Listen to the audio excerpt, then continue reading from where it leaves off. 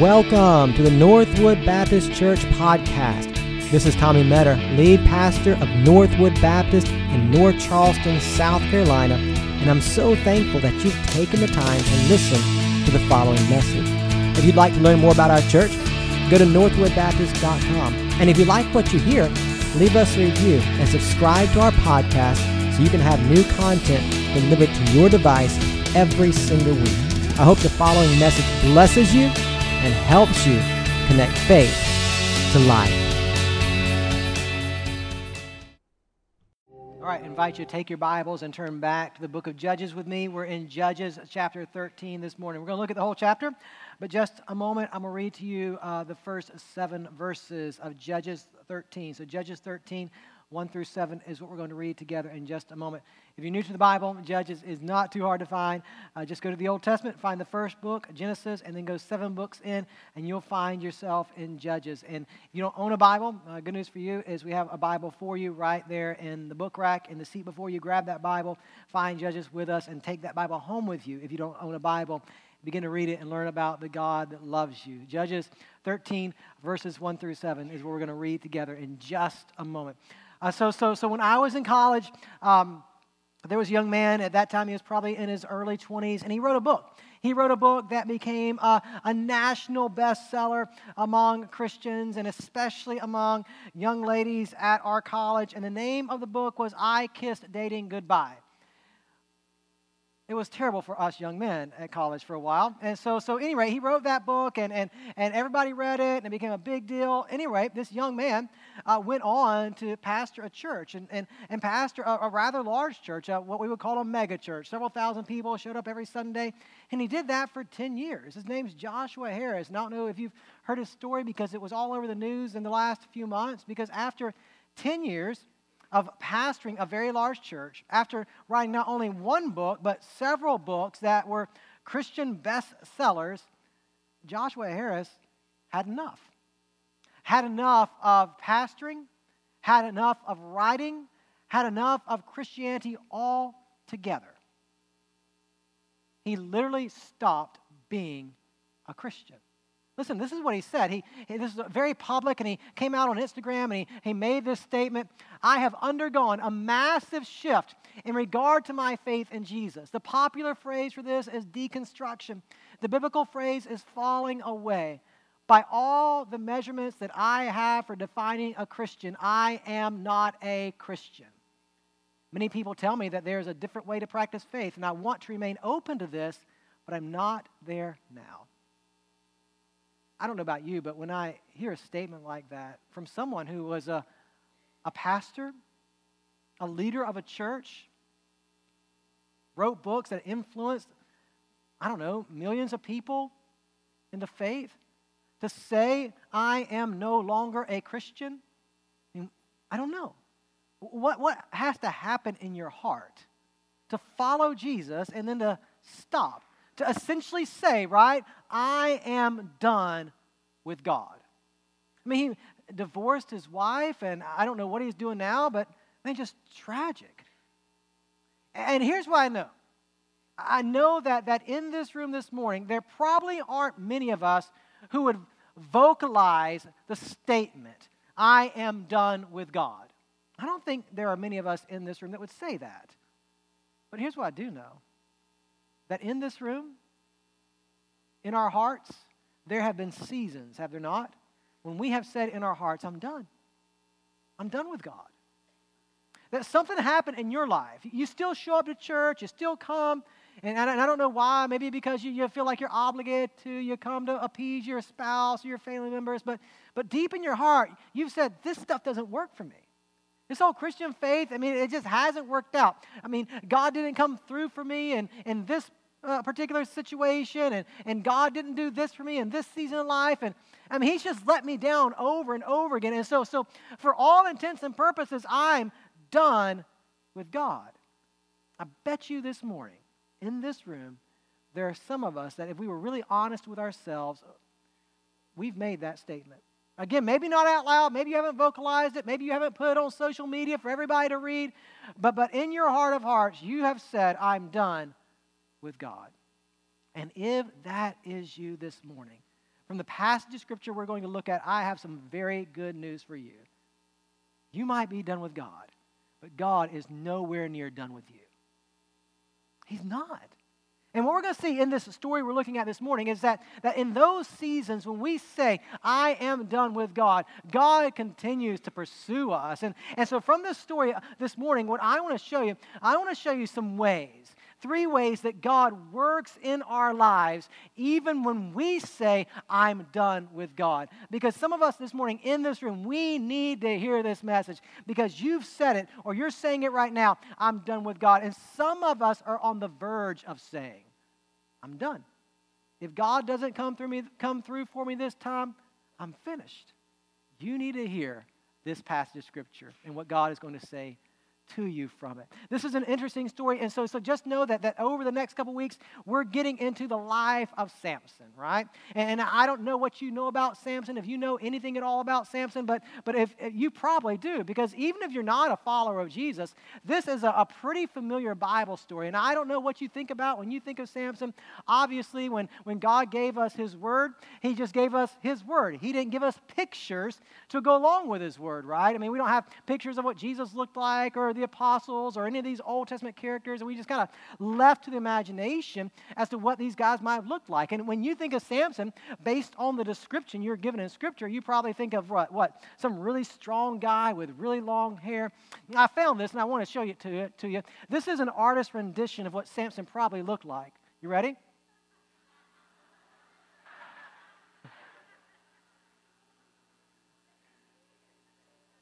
Some of you will never be able to unsee that image, right? So you can take it off the screen. Thank you. Yeah, let's. You can take it off the screen if you don't mind. Yeah. Okay. So here we go. Judges 13, 1 through 7. When you find that passage, go ahead and rise to your feet as we honor the reading of God's Word together. Judges 13, 1 through 7. And the people of Israel again did what was evil in the sight of the Lord. So the Lord gave them into the hand of the Philistines for 40 years. There was a certain man of Zorah, of the tribe of the Danites, who was Manoah. And his wife was barren and had no children. And the angel of the Lord appeared to the woman and said to her, Behold, you are barren and have not borne children, but you shall conceive and bear a son. Therefore be careful and drink no wine or strong drink, and eat nothing unclean. For behold, you shall conceive and bear a son. No razor shall come upon his head, for the child shall be a Nazirite to God from the womb. And he shall begin to save Israel from the hand of the Philistines. Then the woman came and told her husband, A man of God came to me, and his appearance was like the appearance of the angel of God, very awesome. I did not ask him where he was from, and he did not tell me his name. But he said to me, Behold, you shall conceive and bear a son. So then drink no wine or strong drink, and eat nothing unclean, for the child shall be a Nazirite to God from the womb to the day of his death. Let's pray together. Father, thank you for this morning, and thank you for time together in your word. And I ask, Father, now that as we spend time together, that you would help us, that we would hear your Spirit loud and clear speaking to us. And Father, there are those of us in this room that need to hear your Spirit's voice, because I know it. I know that in this room there are people who have said, I'm done. Life hasn't worked out. Things haven't gone my way. It doesn't seem like you've come through for me, so I'm done. So, Father, I pray this morning for those of us who feel like we're done with you, that you would remind us very clearly from your word that you're not done with us at all, that you're doing a great work in us. We might not be able to see it right now, might not be able to understand it all right now, but you are at work. So remind us of that from your word. Help us to trust you this morning, to obey you, and ask it in Jesus' name. Amen. You can have a seat. So we've been in Judges for quite a while now, and I know I don't need to review this for you, but for my sake, I'm going to review this for you, right? We've seen this cycle repeating itself over and over again in the book of Judges, that you'll have a judge who rules over the people, and as long as there's a judge, the people do well, they honor the Lord, but then the judge dies. And when the judge dies, the people rebel against God, and they turn to idolatry. And as they turn to idolatry, God allows them to experience the consequences of their sin, and He will send a nation, a group of people to come in and oppress the people for their sin. And so after a while, the people, they'll get tired of being oppressed, right? Nobody likes to be beat up by their enemies, and so they'll cry out to God, God, please save us. God, rescue us. And then God will raise up a judge who delivers them from their enemies. And after the judge delivers them from their enemies, the judge will rule over them, and everything will go well again until the judge dies. And then the cycle repeats itself over and over again. And so as you look at Judges 13, this is interesting, because we've seen that cycle now several times. And I know that we've seen some variations on that cycle, but look what takes place in Judges 13. You have the first verse, for example, and it says, the people of Israel again did what was evil in the sight of the Lord. So the Lord gave them into the hand of the Philistines for 40 years. There was a certain man of Zorah, of the tribe of the Danites. Do you know something? Something is missing in this story. The people are enslaved by the Philistines. They have been for 40 years, but you notice what they do not do? They don't cry out to God. They don't ask God to deliver them from their oppressors. They are done with God. They're content to be enslaved, content to be oppressed, content with the consequences of their sin. They are done with God. And let's just stop right there, because we need to think through this. There are some of us, even in this room this morning, in that same situation. Content with living apart from God, content with our sin, even when that sin has caused disastrous consequences in our lives. We're okay with it. We're content living apart from God. We are done with God. And what a miserable place to be. And some of you, even this morning, it's miserable. You know it's miserable.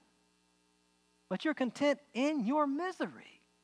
This is the nation of Israel. And if you think about it, this is descriptive of so many people. Done with God, content living apart from God, content staying in our sin, even if that means disastrous consequences for our lives. But God's not done. Even though the people are done with God, God pursues. He comes to a woman. What's interesting to me in this story is that we don't even know her name, right? We know her husband's name, Manoah, but we're not given her name. She's just this obscure Israelite woman, and the reality is she's probably no different than the rest of the Israelites. She's probably content in her sin as well. And her husband Manoah is probably content in his sin as well. I mean, I think the picture is no one's seeking after God. No one is seeking for God, but God seeks after His people. And aren't you glad for that in your life? Because every one of us in this room who are followers of Jesus, that's been our experience. Because everyone, before we came to Christ, we were content in our sin. We were dead in our sin, as Ephesians 2 says. But God made us alive in Christ. He pursued you. He came after you. He saved you. And now in this story, God is coming after a woman. We don't know her name. We know her husband's name. She's been barren for all of her life. I don't know how long her and her husband wanted children, if they had prayed for children. Who knows? But she's never had a child. And her story sounds like so many stories that we've read about in the Old Testament before, whether it was Sarah's story or Rachel's story or whatever the case may be. We've heard stories like this before. And God comes to this woman and says, you are going to have a child. Now, it's interesting. Let me show you a couple things in the text. You come down and you read, for example, in Judges 13, and you come to verse 5. For behold, you shall conceive and bear a son. No razor shall come upon his head, for the child shall be a Nazirite to God from the womb, and he shall begin to save Israel from the hand of the Philistines. Now, a couple of things, right? One, notice when God calls Samson to serve as judge. From the womb. This is interesting because if you think about, right, follow me now, if you think about all the other stories that we've read in the book of Judges, when does God call a judge to lead? As an adult, right? You think about all the different examples that according to God's plan and God's way and His sovereign design, at just the right time, God raises up a male or a female to lead His people to victory, an adult. But now He calls a deliverer that's not even alive yet. You're going to have a son. He's going to begin to deliver Israel from the hand of the Philistines. And now notice what the text says. No razor shall come upon his head, for the child shall be a Nazirite to God from the womb. Now, when you read that phrase, Nazirite from the womb, I don't know what you think about, but let me explain it to you. Back in Numbers 21, God gave provisions for what was called a Nazirite vow. And just kind of summarize what a Nazirite vow was. If you were an Israelite and you wanted to devote yourself to God, just in a very unique way, in a way that you normally didn't devote yourself, you wanted to set yourself apart for God. For a period of time, you would take a Nazirite vow. And that Nazirite vow had a beginning point, and it had an end point. This is what you did as an Israelite, right? And during that season that you were under that Nazirite vow, you'd spend time fasting and seeking God. You wouldn't cut your hair. You wouldn't drink strong drink or wine. You certainly wouldn't touch a dead body. These were things that you would do under the Nazirite vow. And that vow was for a set period of time. And when you were finished with the Nazirite vow, you'd go make a sacrifice and get on about your life. And so over the course of your life, you might take a Nazirite vow or two. Who knows, right? But that was what it was. It was a vow to God showing dedication to Him, and it was for a specific period of time. Now, this is interesting because now God comes to this woman, right? This man of God comes to this woman and says, you're going to have a son, and from birth until he dies, he's going to be under a Nazirite vow.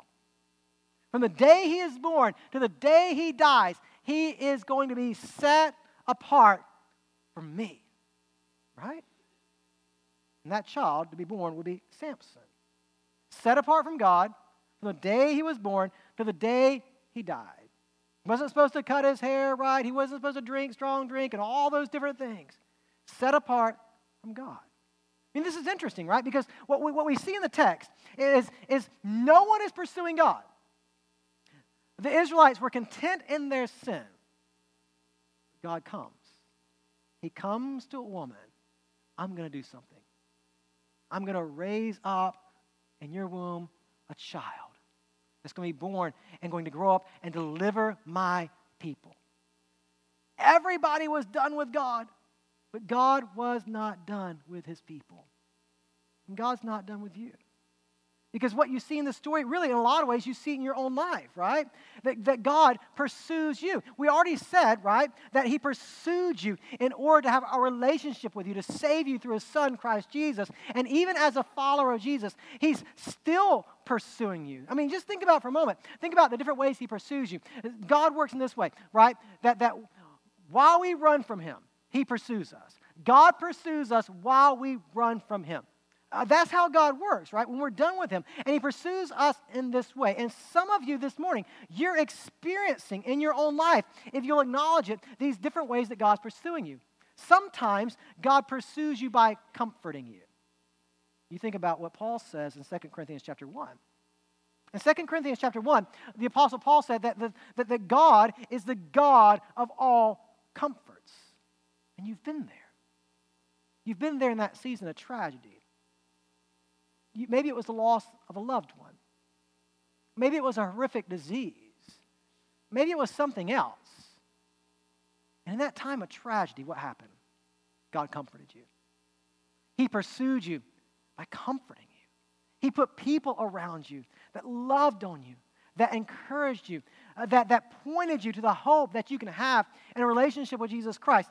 Sometimes the way that God pursues us is by comforting us in those times of affliction and distress. Sometimes it's different, right? Sometimes God pursues us by convicting us. You know what conviction is, don't you? A conviction isn't simply feeling guilty for our sins. No, it's deeper than that. The Bible says in places like John 16, that Jesus sent the Holy Spirit to convict the world of sin. In Hebrews chapter 4, the writer of Hebrews says that the revelation, the Word of God, is sharper than a two-edged sword. And some of you, you have felt in your life the sword of God, right? That there was a temptation to sin. There was something looming in the distance that you knew didn't honor the Lord, and you wanted to go after it, but all of a sudden, conviction came upon you. You knew it, that thing you wanted to pursue that was out of the will of God, that sin you wanted to give into, you knew it. You knew that it was detestable to God. You knew that it was horrendous, and that conviction of the Spirit of God got a hold of you. And you didn't give in to that temptation. God pursued you by conviction.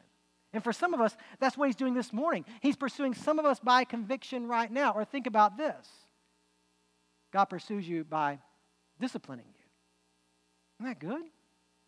The Bible says, right, that in Hebrews chapter 12, that God treats his children as a father treats his son. And there'll be times in your life when you get out of line with your Heavenly Father, and he will discipline you. He will chastise you. And you know how he does it. He does it by allowing you to experience the consequences of your sin. And as you experience the consequences of your sin, as you experience the consequences of your own rebellion, it wakes you up and says, wait a minute, I can't keep in this lifestyle. I've got to turn back to my Father. You see what I'm saying? God pursues you. Sometimes it's by comforting you. Sometimes it's convicting you of sin. Sometimes it's discipline. God pursues you by being faithful to you. Aren't you thankful?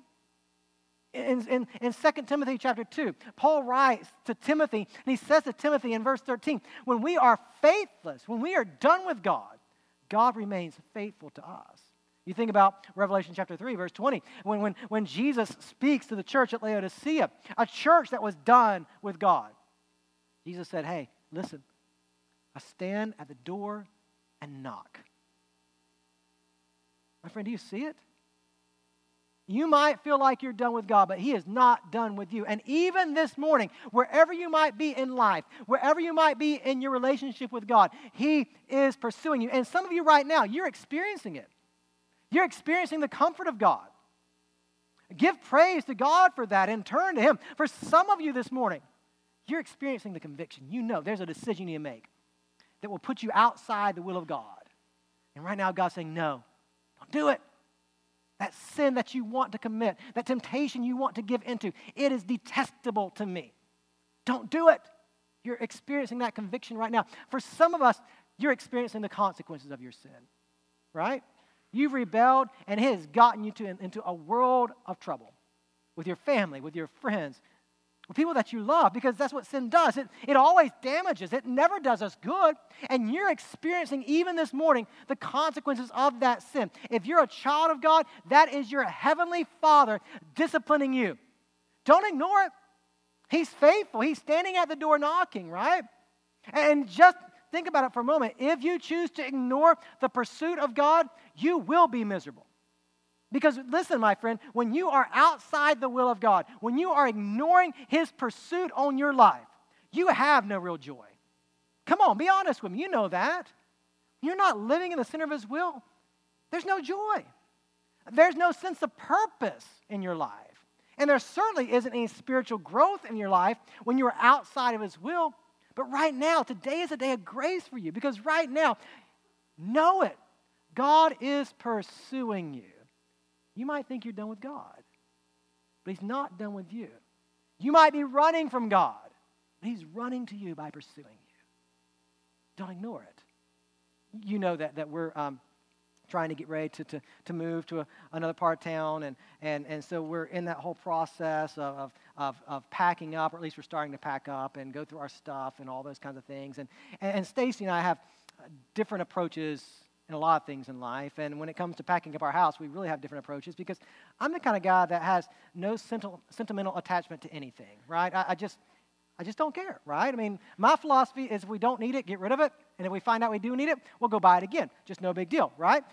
Stacy has sentimental attachment to everything we have in our house, right? And so we have this divide, and now we're trying to figure out what do we keep, what do we get rid of, because I don't want to take everything to the new house. She wants to take everything to the new house. So just trying to figure all that out, right? And so we had a conversation the other day, or actually she talked to me and I just listened. And so we had a moment where she was giving me some instructions, right, and talking about what was going to happen in the days ahead. And I just come up, put everything in a bag and take it to the dump. And she said to me, she said, this is what she said. She said, look in my eyes. I said, yes, ma'am. And so I looked into her eyes, and she said, anything you put into a bag, you must let me see it before you take it out of the house. And all of a sudden, chills went down my spine, right? Because I had flashbacks. I had flashbacks to the last time we moved. It didn't go well for me. And I remember, and you might remember, because I think I told you this story 3 years ago. The last time we moved, the house we were in had 2 closets in the master's bedroom. My closet and her closet. Everything in my closet belonged to who? Yeah. I thought it belonged to me. I mean, it was stuff that I had bought. They were my clothes. She never wears my clothes. I mean, it was my stuff. My little pea brain thought everything in my closet belongs to me. And I can remember getting stuff in my bag and want to take it out to the trash can. And it was in the evening time, and she was in another room. I mean, I saw my path to the door, right? And so I start to tiptoe across the hallway, being as quiet as a mouse. I was going to get away with it. I was going to get out the door, and I was going to get to the trash can. It was going to be glorious. But my wife, obviously, she has eyes everywhere. And so as I get to the back door, she says, where are you going, right? She caught me. And she said, what's in the bag? To which I said to her, my stuff. Because what was in the bag was my stuff, right? And I remember we had an argument, we had a conversation that night about whose stuff was in the bag. And if you remember the story I told you this 3 years ago, in that moment, the only thing I could think to do was to lay my body over top of that bag, right? And say, woman, you ain't getting in this bag, right? It was a painful night for me.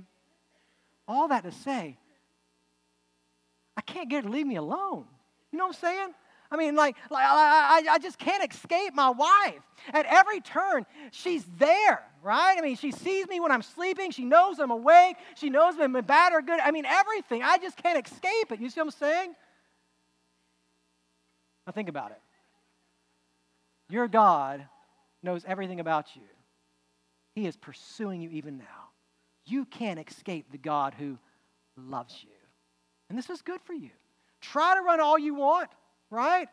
But today, recognize the grace of God that right now He is pursuing you. We got to move on or we won't get done. So one, God pursues us while we run from Him. But what else we see in this story is this. Look at this. God calls us to trust Him while we question His plan.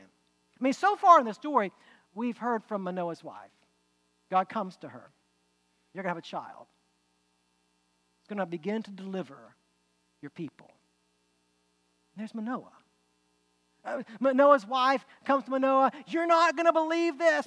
An angel of the Lord came to me and said, I'm going to have a child, and he's going to deliver our people. I mean, it's going to be awesome. And Manoah's doubting a bit. I mean, after all, if your wife came to you and told you that God came to her, you'd probably have some questions too. And He does. Look at what the text says. You look at Judges 13 and you see what it says, for example, in verse 8. Then Manoah prayed to the Lord and said, O Lord, please let the man of God whom you sent come again to us and teach us what we are to do with the child who will be born. Stop right there. Okay, I got to see it for myself. And so Manoah goes to the Lord in prayer, right? Send him back. That messenger of God that came and talked to my wife, send him back. I've got to know more, right? What she told me about him and about what he promised is not sufficient for me. Please, send him back. Send the messenger back. I want to know what we're supposed to do. Send the messenger back. And look what the text says. And God, verse 9, listened to the voice of Manoah. And the angel of God came again to the woman, and she sat in the field, but Manoah, her husband, was not with her. So the woman ran quickly and told her husband, Behold, the man who came out to me the other day has appeared to me. And Manoah arose and went after his wife and came to the man and said to him, Are you the man who spoke to this woman? And he said, I am. And Manoah said, Now when your words come true, what is to be the child's manner of life? And what is his mission? Listen to this. And the angel of the Lord said to Manoah, of all that I said to the woman, let her be careful. She may not eat of anything that comes from the vine, neither let her drink wine or strong drink, or eat any unclean thing. All that I commanded her to let her observe. You see what goes on, don't you? Manoah wants information. He's got to have some answers, right? And so he prays, God, send that messenger back. And God does. And the messenger appears to Manoah's wife. And so Manoah's wife runs to get her husband. And so there they are. Manoah is face to face with this messenger from God. And you see what he says, right? Give me some instructions. Tell me what's going on with him. I mean, once he's born, what do we do with him? I mean, how are we supposed to raise him? And did you see it in the text? What is his mission in life? Come on. You've got to give me some answers. You've got to help me figure this out. You've got to give me some more information because you have not given me enough information. I need more. And did you see how the angel of the Lord replied? He didn't give him more. I already told your wife what to do. I told her not to drink strong drink, right? I told her not to eat unclean things. Make sure she does what I told her to do. That was it. And just to kind of speed through the story for just a second, what happens after that is Manoah wants to share a meal with this messenger of God. And this is kind of an aside. I think this is probably what's going on. He wants to share a meal with this messenger of God. And in those days, to share a meal, it was significant because it meant fellowship and friendship around the table. But the Israelites, they're not in fellowship with God. So the angel of the Lord refuses to eat the meal. But he says, here's what you can do. You can offer a burnt offering to God. And so, long story short, that's exactly what Manoah does. He offers a burnt offering to God. And when he does, he sees the flame of the offering ascend to the sky and the angel of the Lord ascending with it. And in that moment, Manoah gets it. I've been in the presence of God and I'm going to die. Right? Because that's what happens. He sees that man, I've been in the presence of the Almighty, and he sees himself for who he is. But all that to say, think about Manoah for just a moment. Because Manoah wanted the same thing that so many of us want, right? When we're in that situation in life where we're saying in our hearts, I'm done with God. All Manoah wanted was some answers. And maybe this morning, that's the reason why some of you are done with God. Because he hasn't given you the answers that you want. You've been saying to God, God, where are you? Why are you letting me experience this? Why are you letting me go through this? God, where are you in all of this? And it seems like there's nothing but silence, right? And let me help you understand this. God does indeed have all the answers. He knows exactly what he's doing in your life, and he knows exactly why he's doing it in your life. But just because God has all the answers doesn't mean that you need all the answers. Because you know what God's trying to form in you. He's trying to form faith in you. He's trying to help you learn to trust him. And sometimes God does not give us all the answers to build that trust in him. So we can know it's just one step at a time, keeping my eyes on him. I'm going to do what he says right now and trust him with the details. Don't you love what Psalm 119 says? In Psalm 119, verse 105, the psalmist says, your word is a lamp unto my feet and a light unto my path. I don't know when it was the last time you went out late at night, walking out in the darkness, complete darkness, no street lights, no moonlight, just darkness, and all you had was a flashlight. When you shine that flashlight in complete darkness, what can you see? Just a few steps ahead of you.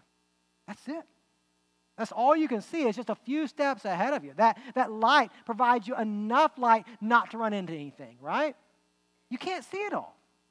And in a lot of ways, that's the way it is in our Christian journey. God has given us light to see what he wants us to see right now. And sometimes that's only a few steps ahead of us. Now, maybe in eternity, God will let us see the whole picture. I have no idea. But I know right now that what God wants to do in your life is to build trust and faith in you. And you're asking all these questions. God, why don't you answer my question? I'm done with you because you won't answer me. And God's saying to you the same thing he's saying to Manoah. Just trust me. Do what I've already said. In fact, I would propose to you that at the end of the day, God has already given you the only answer that you really need anyway. Jesus. He's the answer you need, right? Because your greatest problem wasn't problems in your marriage. Your greatest problem wasn't financial problems. Your greatest problem weren't problems in work or kids that didn't listen to you, right? Your greatest problem was a sin problem that separated you from the God of all creation. And God provided an answer for that sin problem through His Son, Jesus Christ. He has given you the answer that your heart needs, right? And He's told you, look to Him and trust Him. You got it. You got all that God needs to give you. And if you'll hear this, if you'll listen to this, this will change your life forever, right? Let me give you just a statement. Come on in close now. You got to hear this because I promise you, this is so profound, right? This is so profound and so life-changing. You've probably never heard anybody tell you this before, and this will change your life if you hear it. You ready? You ready? You're not God. Right? I mean, for some reason, in our tiny little brains, we think God works for us. Right? And we think God answers to us. God, answer all my questions. If you don't answer my questions, I'm not going to trust you. If you don't show me, I'm not going to follow you. If you don't, listen, you're not God. God does not answer to you. You answer to Him. You understand? And there will be a day that comes for you that you stand before the King of Kings and Lord of Lords, the great judge of all creation. Have you trusted Him? You followed His Son Jesus? Or over the course of your life have you said, I'm done. I'm done with God.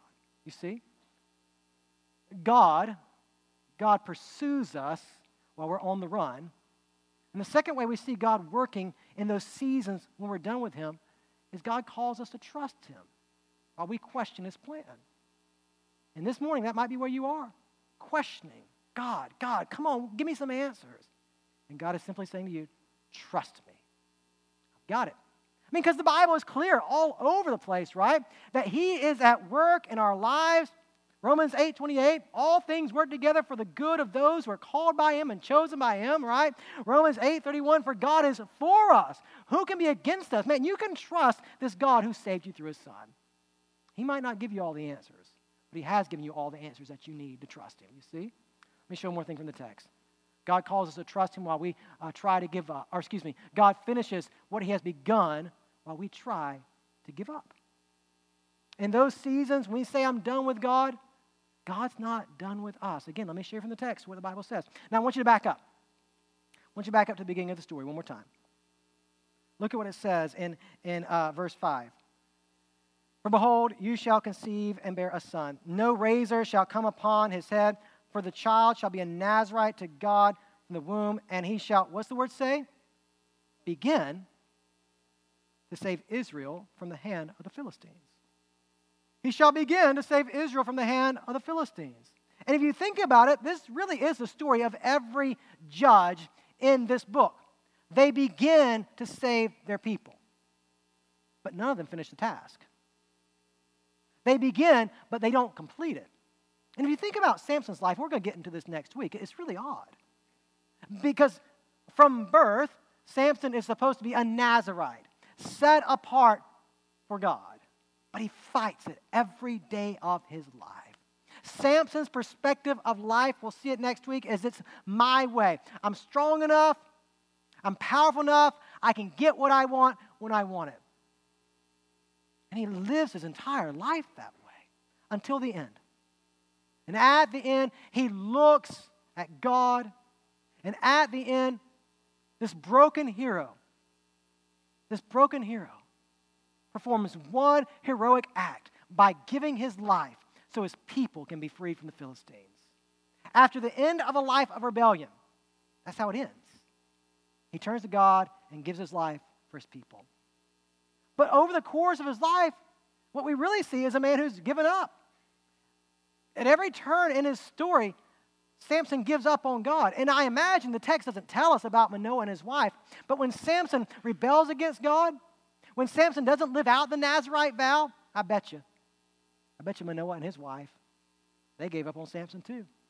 And probably gave up on God again. Right? Aren't you thankful that when we give up on God, He finishes what He started? Because think about it, right? The verse says what? Verse 5. He will begin to save his people. Samson ultimately does not get the job done, nor does any other judge get the job done. We need a judge who gets the job done. And if you think about it, in a lot of ways, Jesus is the opposite of Samson. Jesus didn't take a Nazirite vow. I get that. But his whole life was set apart for God. And over the course of his whole life, he never sinned. He never rebelled. He never went after his desires. It was always after the will of the Father. And after a whole life of holiness before God, he would die as well. One heroic act that would change the world. You see, after a life of failure, Samson gives his life. But for Jesus, after a life of full obedience, he willingly gives his life for us, right? He is the ultimate judge who has done what no other judge in the book of Judges could do. He gives real victory, real freedom from our oppressors, real victory forever. You see? And this judge, Jesus, who died on a cross, he didn't stay dead. No, 3 days later, he rose from the dead, proving to us once and for all that he was more than simply a man. He was the God-man, God in the flesh, who came to rescue us from our sin and to give us life abundant and everlasting, you see? He is the ultimate judge. And I love, right? I love what Paul says in Philippians 1, verse 6. He who began a good work in you is faithful. Is faithful to complete it. He doesn't give up on you. And the death and resurrection of Jesus is proof to you, my friend. Proof to you that Jesus does not give up on you. And so the question you have to ask yourself, if you're in that season where you've been saying, I'm done with God, how much longer are you going to resist? How much longer are you going to fight God? Because even now, I believe it, right? And maybe even this morning, right now in this moment, you are experiencing the conviction of the Spirit of God. Right now, you know He's pursuing you. How long are you going to keep fighting it? Why not choose to cooperate with His work and experience the joy that He has for you? Recognize, right, that He's pursuing you. He's calling you to trust Him. And He's not giving up on you. This morning, come to Him. Maybe you're not a follower of Jesus. Maybe you've never given your life to Him before. Maybe your whole life has been a life where you said, I don't want God, I don't need God. This morning, recognize that you do. You need Him desperately because you're a sinner. And apart from the saving work of Jesus, you're on your way to an eternity in hell. But this morning, if you'll believe that Jesus Christ really did die in your place, taking the punishment for your sin that you deserve, and that He rose from the dead 3 days later, if you believe, and if you turn from your sin and give your life to Him and say, God, now from this point forward, my life is in your hands. I may not serve you perfectly. I may not live perfectly, but I want to experience the grace that you've given for your Son, Jesus Christ. I want that grace for me. I want my sins forgiven. I want new life. This morning, experience the joy of knowing Jesus Christ as Lord and Savior of your life. In the corners of this room, there are 2 crosses. At those crosses, there will be some people who are ready to talk to you, pray with you, to help you begin a relationship with Jesus. So if you've never begun a relationship with Jesus, today is your day. Go to one of those crosses. Talk to that person who's there. Let them help you today to experience salvation in Jesus Christ. And for those of us who are followers of Jesus, maybe you're in that season. Maybe you're in that season where you've felt like you're done with God. And I don't know how God is speaking to you this morning. Maybe He's calling you to repent of an attitude that says, God, I don't need you. Maybe He's calling you to turn from questioning Him all the time, and He's calling you to trust Him. Maybe He's calling you just to stop running and come back to His grace. I don't know how God is speaking to you this morning, but I know that He is. So we have a time of invitation. You respond as the Spirit of God leads you. Let's pray together. Father, thank you for this morning, for your goodness to us. Thank you right now that you're speaking to us. Thank you right now that you're calling us to trust you, to pursue you, to be reminded that you are a God who never fails us.